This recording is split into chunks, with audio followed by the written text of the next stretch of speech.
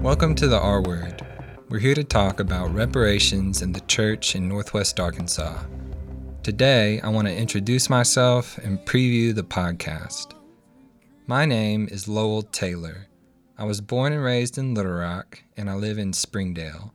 I have a wife, Rebecca, and 3 children, Titus, Josiah, and Emma. We were members of a white church in Fayetteville. Now we're not. I'm here because in the spring of 2020, I met Greg Thompson. Greg co-wrote a book called Reparations, a Christian Call for Repentance and Repair with Duke Kwon. I read the book and got to know Greg. He helped me understand the theory of reparations. Then, in the summer of 2020, George Floyd died. My pastor started Northwest Arkansas United, a group of black and white pastors who committed to be united in the gospel against racism for justice. There was a press conference, t-shirts, and a website, nwaunited.org. A declaration in unity to combat racism in Northwest Arkansas. Then, in the fall of 2020, I met Jamar Tisby. Jamar started the Witness Foundation to fund black Christian leaders. I got to know Jamar and he helped me practice reparations. I started Reparations Now NWA to fund black Christian leaders in Northwest Arkansas with the Witness Foundation.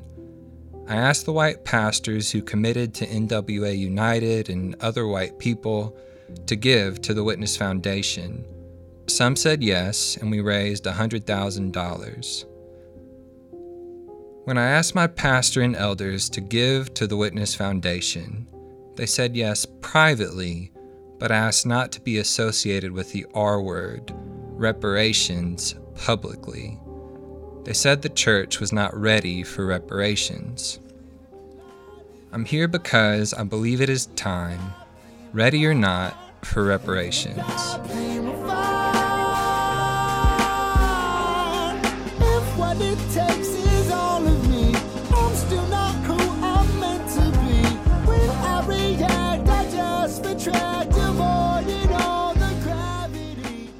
Now let's preview the podcast. In episode 2, we will talk to Greg about his book, Reparations. In episode 3, we will talk to Jamar about the Witness Foundation. And in episode 4, we will talk to black Christian leaders in Northwest Arkansas, and to you, our listeners, about how white Christians in Northwest Arkansas have responded to racism, especially since the death of George Floyd, in a live episode with Q&A. Before we end episode 1, I want to answer an important question. Who is this podcast for? On one hand, this podcast is for everyone. Red, yellow, black, and white, Christian, and other than Christian people. We want everyone to join us. On the other hand, this podcast is especially for white Christians.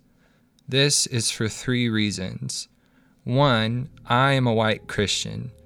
2, so are more than 50% of Arkansans. And 3, white Christian culture is dysfunctional. By culture, I mean the beliefs and behaviors that people have in common. By dysfunctional, I mean that white Christian culture does not work. It causes white Christians to behave unjustly and believe falsely. White Christians have behaved unjustly by supporting racist systems, namely slavery, Jim Crow, and the new Jim Crow, mass incarceration.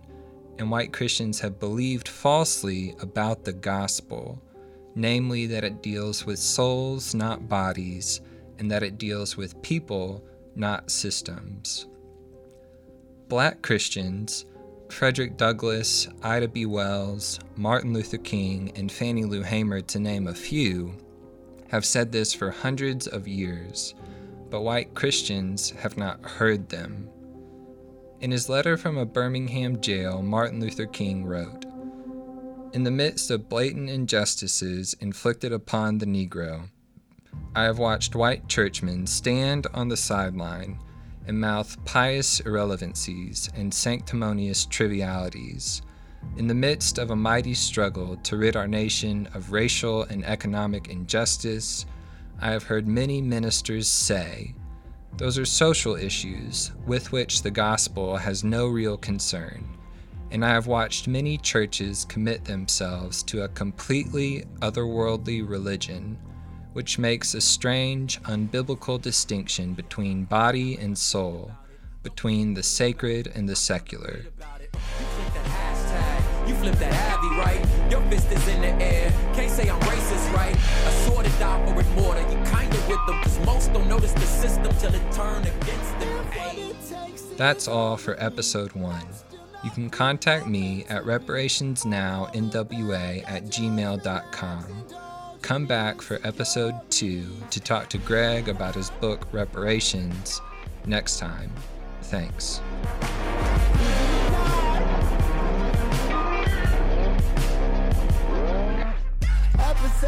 I'm complicit in the prejudice, it's automatic. I take advantage being born into my demographic. But what's a blessing when it generates a struggle of a color for the privilege of another?